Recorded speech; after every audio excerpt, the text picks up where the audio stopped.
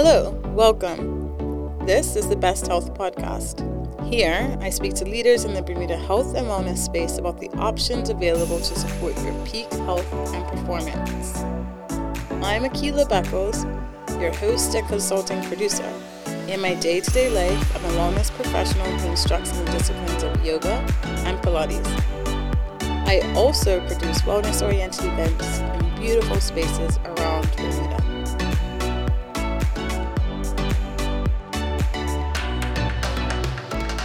This episode of Best Health is presented by the Bermuda Pain Clinic. Today, we're joined by Dr. Charles Swart. Dr. Charles Swart is an Oxford-trained anesthetist and pain management specialist. He's been practicing anesthesia and pain management for more than 20 years. Dr. Swart introduced the treatment modality of radiofrequency therapy to Bermuda in 2009, the first of its kind. He is a full-time consultant anesthetist and a pain specialist, both in private practice and also the King Edward VII Memorial Hospital. He has a super specialty in interventional pain medicine. Welcome to Best Health, Dr. Swart. Thank you, Gila. It's great. Thanks for your time. Thanks for letting me chat. Yeah, I'm excited to chat. You have a fascinating practice area. Pain is huge. Pain is huge. Before we get to chatting about pain, I'd like to ask you, the individual, is there anything that you do every single day to start your day, like a mind-body practice? I ask everyone this question. Sure. Sport is a big part of my life, has always been. So is sports injuries, as you can imagine. So I'm now limited to biking, and it's predominantly mountain biking. I know that sounds weird when you talk about Bermuda. There are some hidden secrets, but I do race internationally as well. And then hobby is photography. And Bermuda's got the most amazing sunsets. And there's lots to photograph in a small place. Where's your favorite sunset taking photograph spot? Pretty much from the house. So I'm lucky enough to see sunrise and sunset from our side, and then it obviously moves over the season. But yeah, very spoiled, but having both views. Oh, so you get to stay at home. Yep, or you just walk up the hill a bit, and then that's even better. That's even better. Yes. So I'm very lucky geographically that I can see both. And yeah. The other ones is on the bike in the morning. Yeah, wherever you might be. So you try and get that into Coney Island or on South Shore for the sunrises. They're spectacular. Yeah. I remember for a short time I was running on South Shore in the mornings, and because I'm from the east, we don't see them the same way, and it was like spectacular. No. Yeah, and that's why I try and time it. The bridge going over to Coney Island. That's one of my absolute favorite spots. It's also a really good excuse to stop and take a breather. Yeah. Catch your breath after a bit of railway trail. Yeah. No, I have a little bit of familiarity with mountain biking because a good friend of mine, we chatted about this before, is Caitlin Conyer. Yeah. So I've seen a race or two of hers, but seeing her race helped introduce me to some of my favorite hiking spots. So like Ferry Reach, I was familiar with Coney Island because I lived close to there, but Ferry Reach, Southlands, Hog Bay, all of those spots. So yes, and Lagoon, by mountain bikers. Yeah, there's some amazing, fun, small racing spots. I mean, for a tiny island with very little elevation, it bites of outdoors. It will hurt. Yeah. You can put everything in it. So it does offer a huge racing circuit. I mean, Fat Tire Massive is all the kudos to them because they've really manicured the races. And and as a hiker, I noticed the difference when you guys aren't in season. Yeah, so it was so nice because they've really brought Bermuda kids into mountain biking. Let's talk a little bit about your work. So I guess a good base point would be for you to tell us all what pain even is, like scientifically what's happening when one of us experiences pain. Yeah, pain is interesting. To me, pain is what the patient says it is. And that's really it. It's the art is to try and figure out what type of pain you may be dealing with.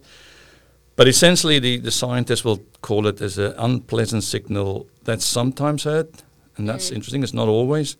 It is a complex experience, and that differs greatly from person to person. And you see that in practice.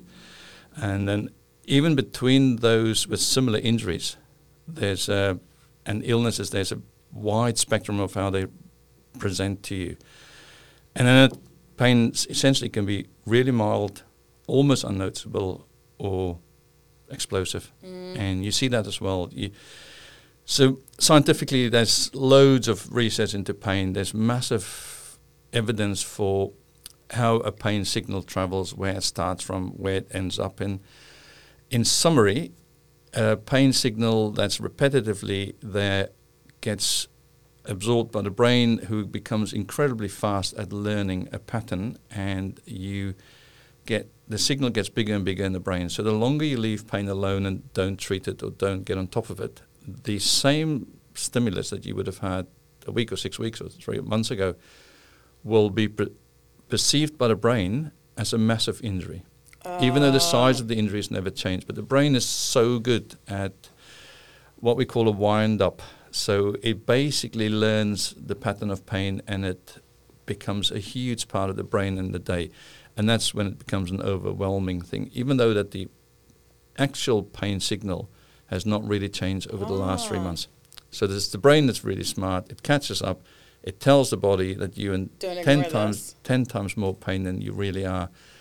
And that's kind of where the pain specialist comes in, to be the early bird, will be the early intervention or the early involvement in that pain pathway. So let's talk a little about interventions, because that's your specialty. What does that mean, intervention? Like, what's occurring? Like, what do you do when someone comes in with their pain? What starts, like, the intervention process? Yeah. So I'll run you through a classic pain patient presentation, and I'll basically a healthcare provider, and it can be from a wide spectrum of healthcare providers, send or refer a patient to me in pain, and that can be a very wide spectrum of pains, and we'll go a little bit through the types of pain. So I usually would start with the 3 types of pains that's out there. So when I see a pain patient, they can fall into generally 3 categories or a mix of them. I will give you the scientific names just for interest's sake, but I'll explain it a bit better. Nociceptive pain is the pain when there's inflammation and ongoing tissue damage. Or, as I would say to a patient, that's when you break your leg. We know there's a cause, there's a reason for it. It's unhappy. You can deal with that.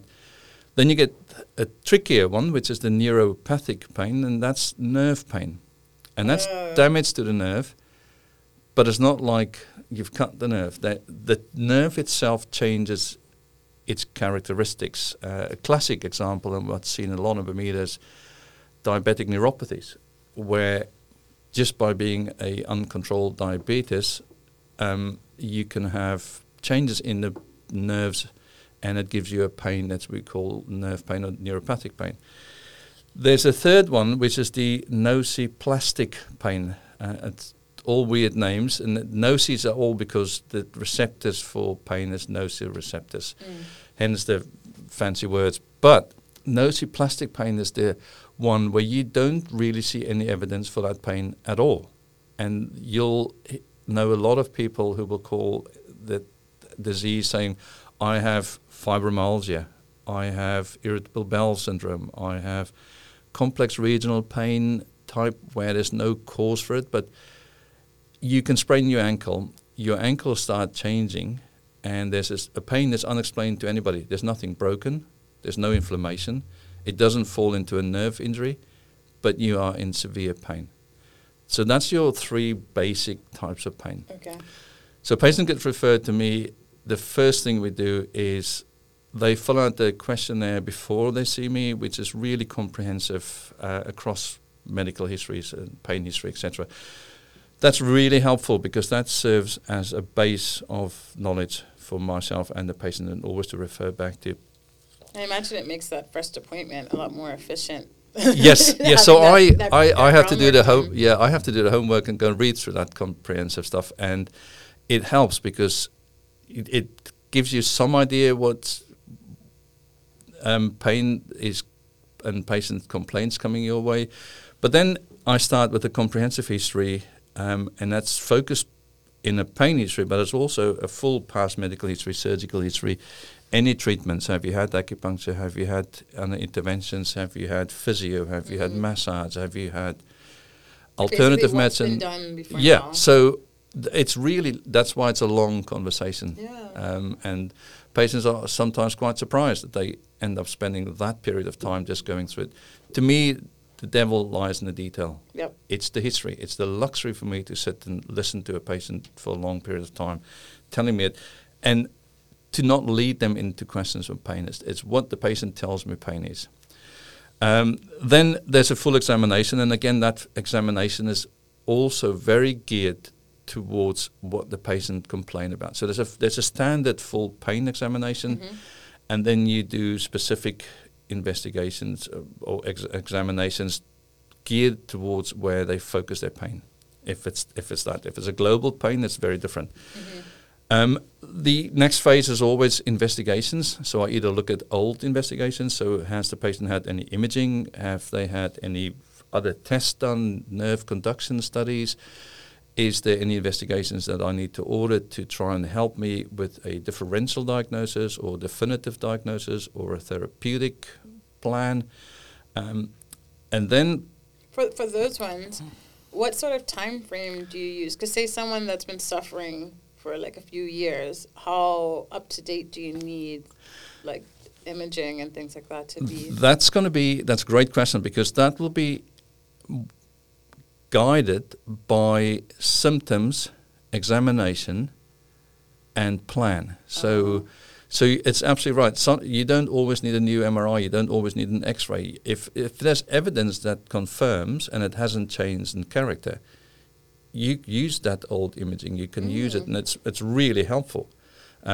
If there's not, or you're not sure that that we've investigated appropriately to rule out either the good or the bad stuff, then that will mean an investigation that I would order, and the patient will follow up with me back in the office, and we'll go in detail through that. The treatment options to me then, so say for example the patient's now been investigated and stuff, what can I do? Yeah. There's a huge spectrum, and I would always use the spectrum of you do nothing on the one end, which is not really an option, but the other end is surgery. So in between lies a variety of options available to the pain specialist patient, and it doesn't always necessarily involve me. And by that I mean I may at that stage refer a patient on to say, can you go to a physiotherapist or an acupuncturist or a alternative medicine based on my clinical impression diagnosis of what this pain could be. And that, can you imagine, that varies widely. And then interventional pain, which is my specialty, which I would love everybody to fall in, they don't always do, but that involves me doing diagnostic plus minus therapeutic interventions in the operating room. And that spectrum also involves medication. So not every patient is an interventional candidate. Medication trials becomes a real issue. You can imagine if you're on nerve type pain that doesn't respond to interventions and injections, then the options are more geared towards lifestyle changes, medication trials, alternative medicine involvements, to try and maintain that. A big part of this is cognitive behavioral therapy, where there is no option to intervene or to medicate. People need to learn how to deal with pain. That's when the abbreviation CBT comes in, and then I would refer to the psychologist who's specializing in that work. So it's a real huge umbrella. Bermuda, being a small place, is geographically excellent for that, because there are many specialties out there. We have significant backup from overseas, visiting specialists, or people on the back of a phone call to say, can you help me look at this? What about that? Am I missing something? Is there? How would it affect, etc.? Yeah. And do you remain, say if you refer someone out to a physio, are you still their main point of contact, or do they go out to the physio and then you never see them? No, so I prefer the family physician to be the absolute overseer of patient care. Okay. I, as a specialist, would dip in and out of that, and my correspondence would be to the family physician, even if that wasn't a referral directly from the family physician, because I think that's the role player who needs to know everything about this patient. Yeah. So when they come into the family practices, they need to know that they've seen a pain guy, that he's been referred to physio, or he's had an intervention in the operating room. And my thoughts, which will hopefully help the family practice practitioner to get a much better idea of where the pain pathway is going or has been, and what the alternatives are out there.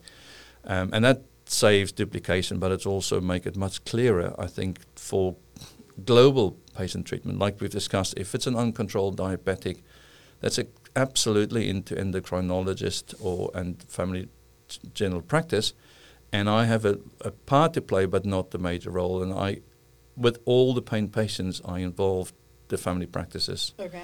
So that I think that's where you need to have all your eggs in the basket. They need to know everything about anybody being involved, and if that communication lacks, I think patient care lacks. Yeah, it's fascinating because based on all of the specialists that you name, this could be this huge network. But I think that's the way that medicine and care is going, as far as having a team to look at you as an entire being and not... Yes, pain's complex. Yeah. And I think that has in the past been underestimated. Pain plays a huge part of your life, and it can affect a huge part of your life. And if you see chronic pain patients, it's sad to see how pain has taken over their life. Yep. And the specialties can help, but it's got to be a joint venture. It's going to be different approaches, because what works for the one is not working for the next. It's refreshing to hear you say that, 'cause that you're treating these individuals and their matters, their cases, as an individual challenge, not that this is this, I've seen this before, and moving along. No, it's like that intro sentence. People present with pain very differently, even for the same cause of pain. Yeah. I mean, I'm firstly a clinician and secondly a technician. So the clinician part is fantastic challenge to try and investigate and get an idea with the whole comprehensive approach to pain. Is there anything that I personally, as a pain specialist, can do, or as an interventionalist can do, or what other team members do I have to bring in? And again, that comes back to Bermuda, where we may not be under the same roof, but we are definitely within shouting distance from each other in Bermuda, which is great. You can pick up a phone, there's lots of people, and everybody knows the system. And we have history going back. I've been back practicing this for 15 years, where you've got people you trust, and you would happily involve patient care with that. And then, like I said, always back to the family practitioner, because that should be the person who has the oversight of everything going on in his or her patient's life, particularly towards pain. Yeah. How does radio frequency come in specifically? Because, when I first learned about you and your work, that's what drew my attention. So maybe you can explain to listeners what that is, when it comes up. Absolutely. So when I look at the interventional pathway, it's I'm looking to try and isolate the trigger or a cause, and that's generally done by interventional pain, which means a needle under either ultrasound guidance or X-ray guidance towards a target. That target is identified by history examination, investigation, and they may not always line up. Those are the tricky ones, and those are the ones where diagnostic interventions become very important. For that to be successful, you have to have the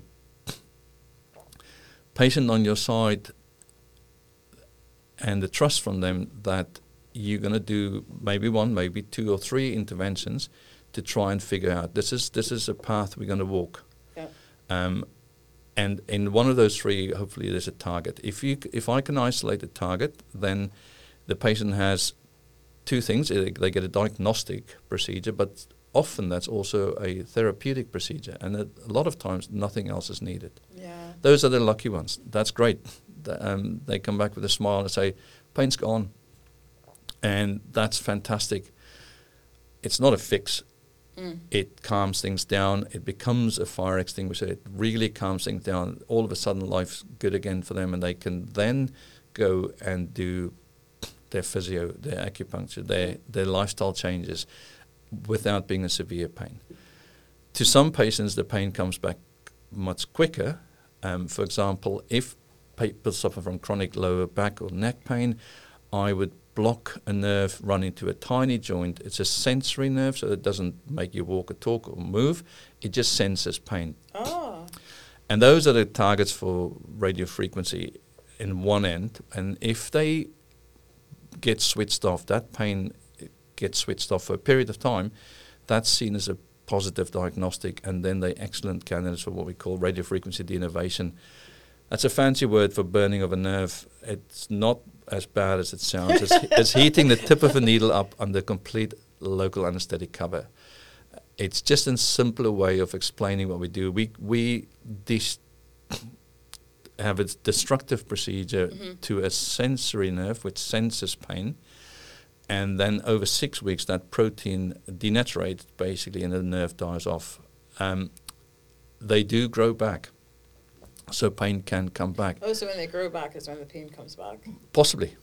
And again, that's if you were doing other life-changing things, the pain may not come back that much. Yeah. So it depends what goes with that.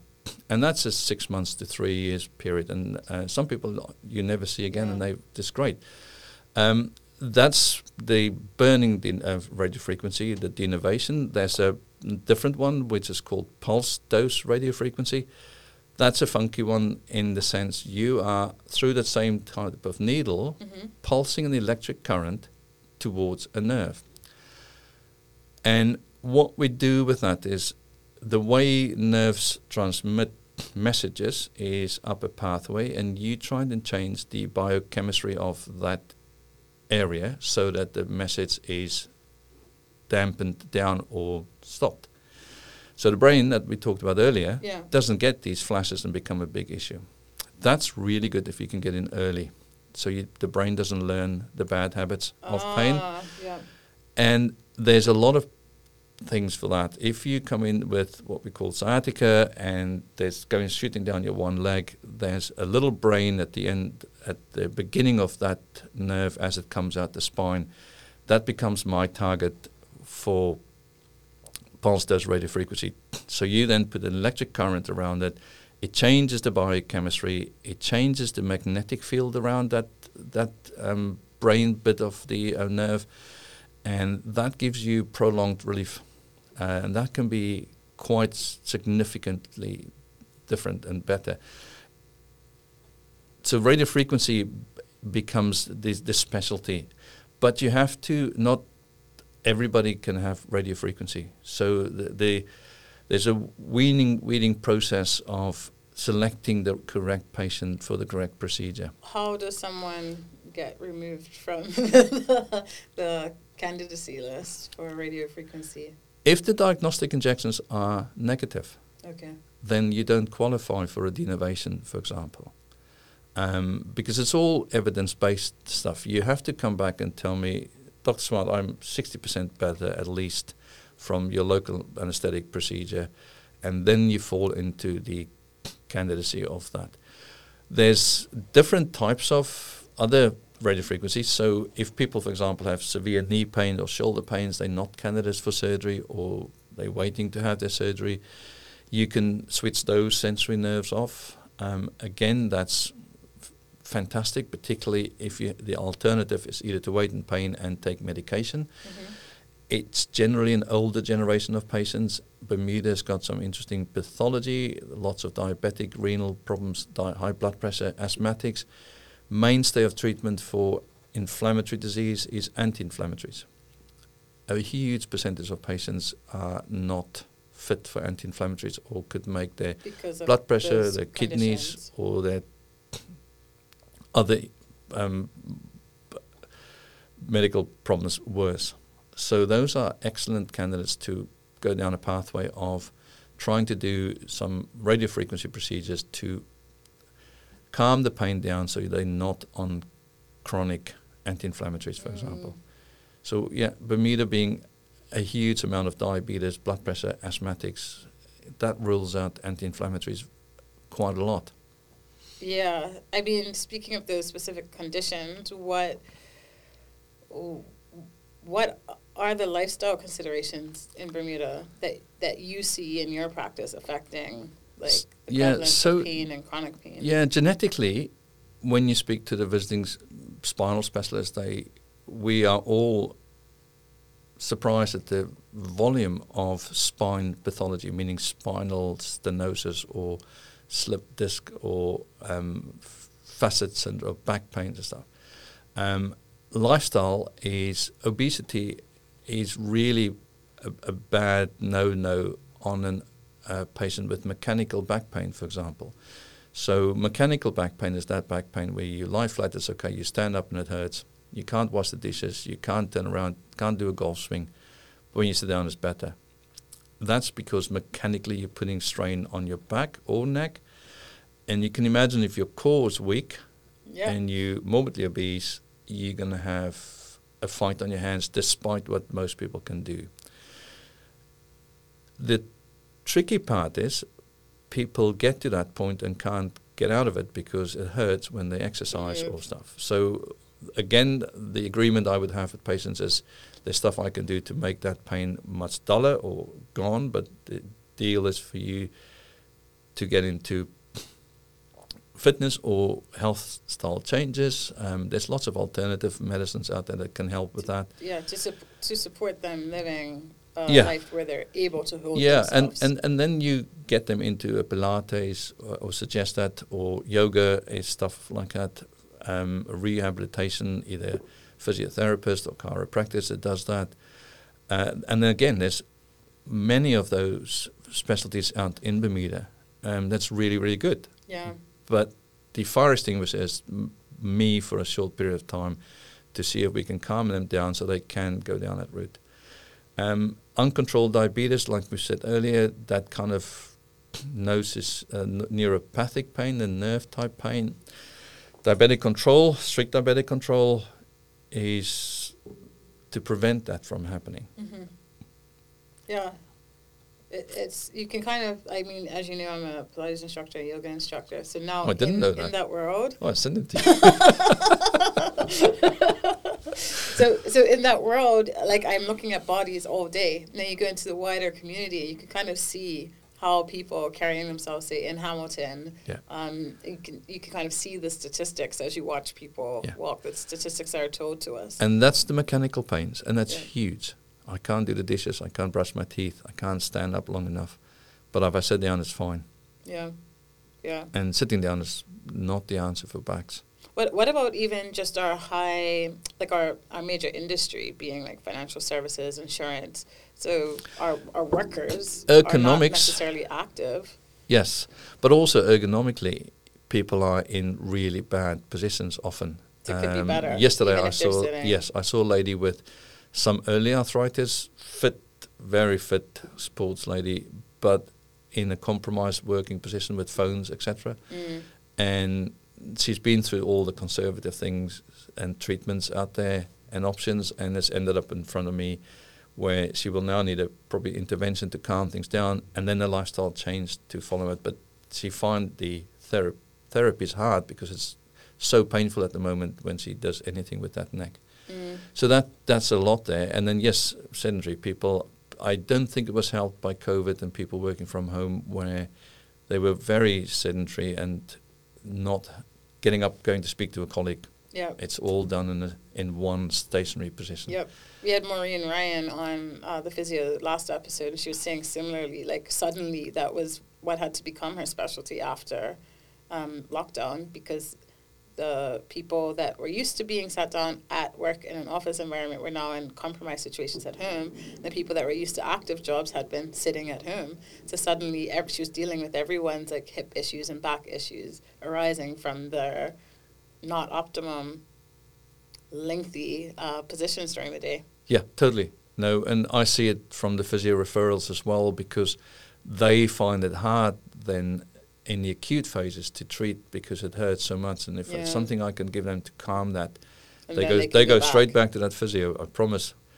And then they have just a chance where it's more effective access, to their bodies. Yeah, and it may not hurt the aggressive rehab treatments from colleagues to get them better. Yeah. But it's a tough path. It's a spiral. It's a psychological challenge that's often bigger than the physical challenge on chronic pain patients. Yeah, I can imagine that would be the case from my limited experience with it. Are you happy for us to shoot a few questions that we got from social media your way? Sure. I'm not sure if I can answer all of them. We'll see. I wasn't sure either, but I wanted to at least give them the light of day. I think we talked about this one a little bit. The one question is physical pain linked to psychological issues? Is there anything further you wanted to say on that? Because we talked a little bit about how cognitive behavioral therapy could help someone adapt to living with pain, but is there anything more you want to say between the link between? Yeah, I think they completely linked. You'll see lots of diagrams, circles with role of pain and role of the mind, the psychology, the family, the effect of it, particularly in chronic pain, particularly in pain that can't be fixed. When people are looking for a fix, is the coming to terms with a disability or a pain syndrome that's the ones you can't explain. The nosy ones, which is like, it's real, but nothing's broken. Yeah. But it hurts. And yes, you're allowed to feel that. And there are pathways and there are groups and there are a lot of support groups for patients like it. But psychologically, absolutely. The link is 100%. So this one we've also kind of touched on, but what are the natural remedies for pain? Do they form a part of your treatment services? And we talked about this a little bit, but would you like to say more? Yeah, I'm not a naturalist expert. There are plenty of experts out there. So I'm a big supporter of people having those alternatives available to them and to some patients that works an absolute treat. Yeah. I will be a bit more comfortable regarding advising on lifestyle changes or that, but I do work with some acupuncturist physicians who does exactly that, and that's fantastic. So I would hand it straight over to that specialist, and that's their expertise. That's I could see based on how you described your pathway and the referral process that they're part of that network out there. How does one know when to push through or scale back? I'm assuming they're talking about exercise. I don't know. I think it's probably exercise. Yeah. There's good pain and bad pain. Exercise is good pain. It's a self-inflicted pain.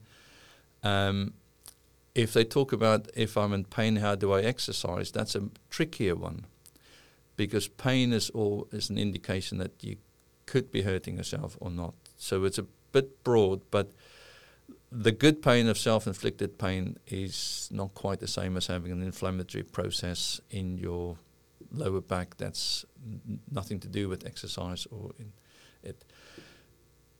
Pain patients may find exercise harder, but we've covered a little bit. There's a multiple spectrum of what I can do and or my colleagues can do towards getting you on that pathway and supporting you on that pathway. Yep. And it's not an overnight change. It's that classic lifestyle change. Yeah, like changing your life. What does stem cell treatment look like in Bermuda? Does it? So I guess this person seems to have a feeling like doesn't exist. So I'm not aware of any stem cell treatments. There's always an international debate about efficacy or evidence-based medicine. Regenerative medicine plays a huge role in different parts of the world, and I'm not sure that there's anything currently active in Bermuda. I may be wrong. It doesn't involve my practice. Okay. I mean, those were the questions submitted from social media. Is there anything that you want to say to the public before we sign off? for any misconceptions that you want to dispel that we didn't really get to in our conversation? I think the take-home message is, I believe a patient's pain. Mm-hmm. I have many patients sitting in front of me saying, nobody believes my pain. So it's really, I think that's the main thing. Yeah, like people are out there suffering. They don't need to suffer. I am the guy who believes you in pain. Yeah. And I will spend all the time to try and find out, is there anything I can help with or appropriately manage your pain, not even by myself, but with other specialties involved. Like I said, again, Bermuda is unique. That was a small community, and there's lots of people I know and trust and work with. So even if you just come see me, you may not end up as me as your primary pain provider, but I'll make sure that you're in a very good team. Sorted. Yeah, and I think it's back to the first answer. Pain is what the patients say. Mm-hmm. It's hard. It's tough. I don't have all the answers. Nobody has all the answers. But all of us will try and come down to as close to what can we do to help and treat and make that pain more manageable. Because that affects your whole life. Yeah. So people wanting to seek your services, they can contact Bermuda Pain Clinic? Or put all the details in the show notes? They can.